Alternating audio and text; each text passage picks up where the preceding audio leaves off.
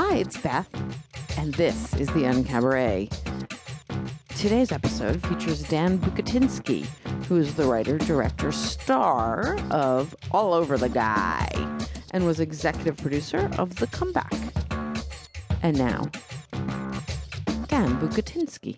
Okay, so for the past 10 years, my boyfriend and three friends of ours, many of whom are actually here tonight, we get together around New Year's to write a letter to ourselves listing where we want to be 1 year later. We call the ritual the letters.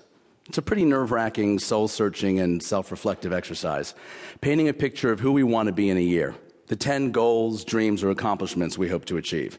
It's usually over dinner and dessert. A lot of it.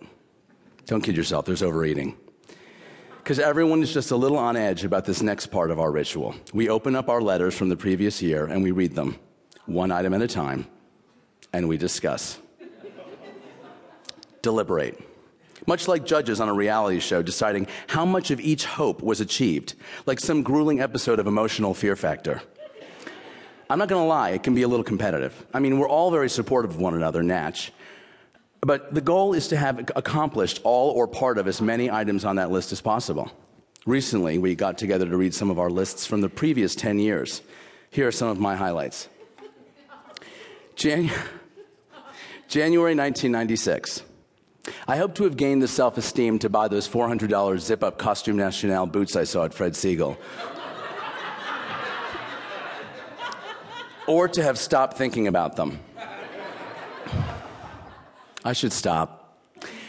I have to say that, just in case you're worried, that numbers 1 through 3 every single year are pretty much taken up by the requisite wishes for good health, stable relationship, and world peace.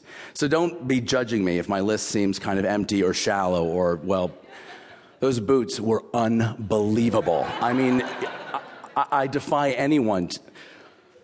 Whatever. I'll just go on. January 1997. I'm hoping that I can finish my play and be in the process of performing it or getting ready to think about performing it or to not care anymore. I want to be in better shape on some healthier eating plan or to be okay with how I am and not care anymore. January 1998. I hope to have dropped the 5 extra pounds I put on and am on my way to a healthier lifestyle or to be okay with how I am. I hope to be closer to, or in the process of, finishing my screenplay based on my play, or have moved on creatively to an even more satisfying endeavor, or to not care anymore. All right, I should come clean at this point.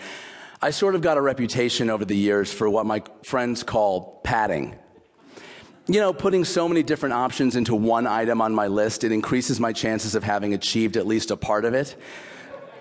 I guess I just want to win that badly.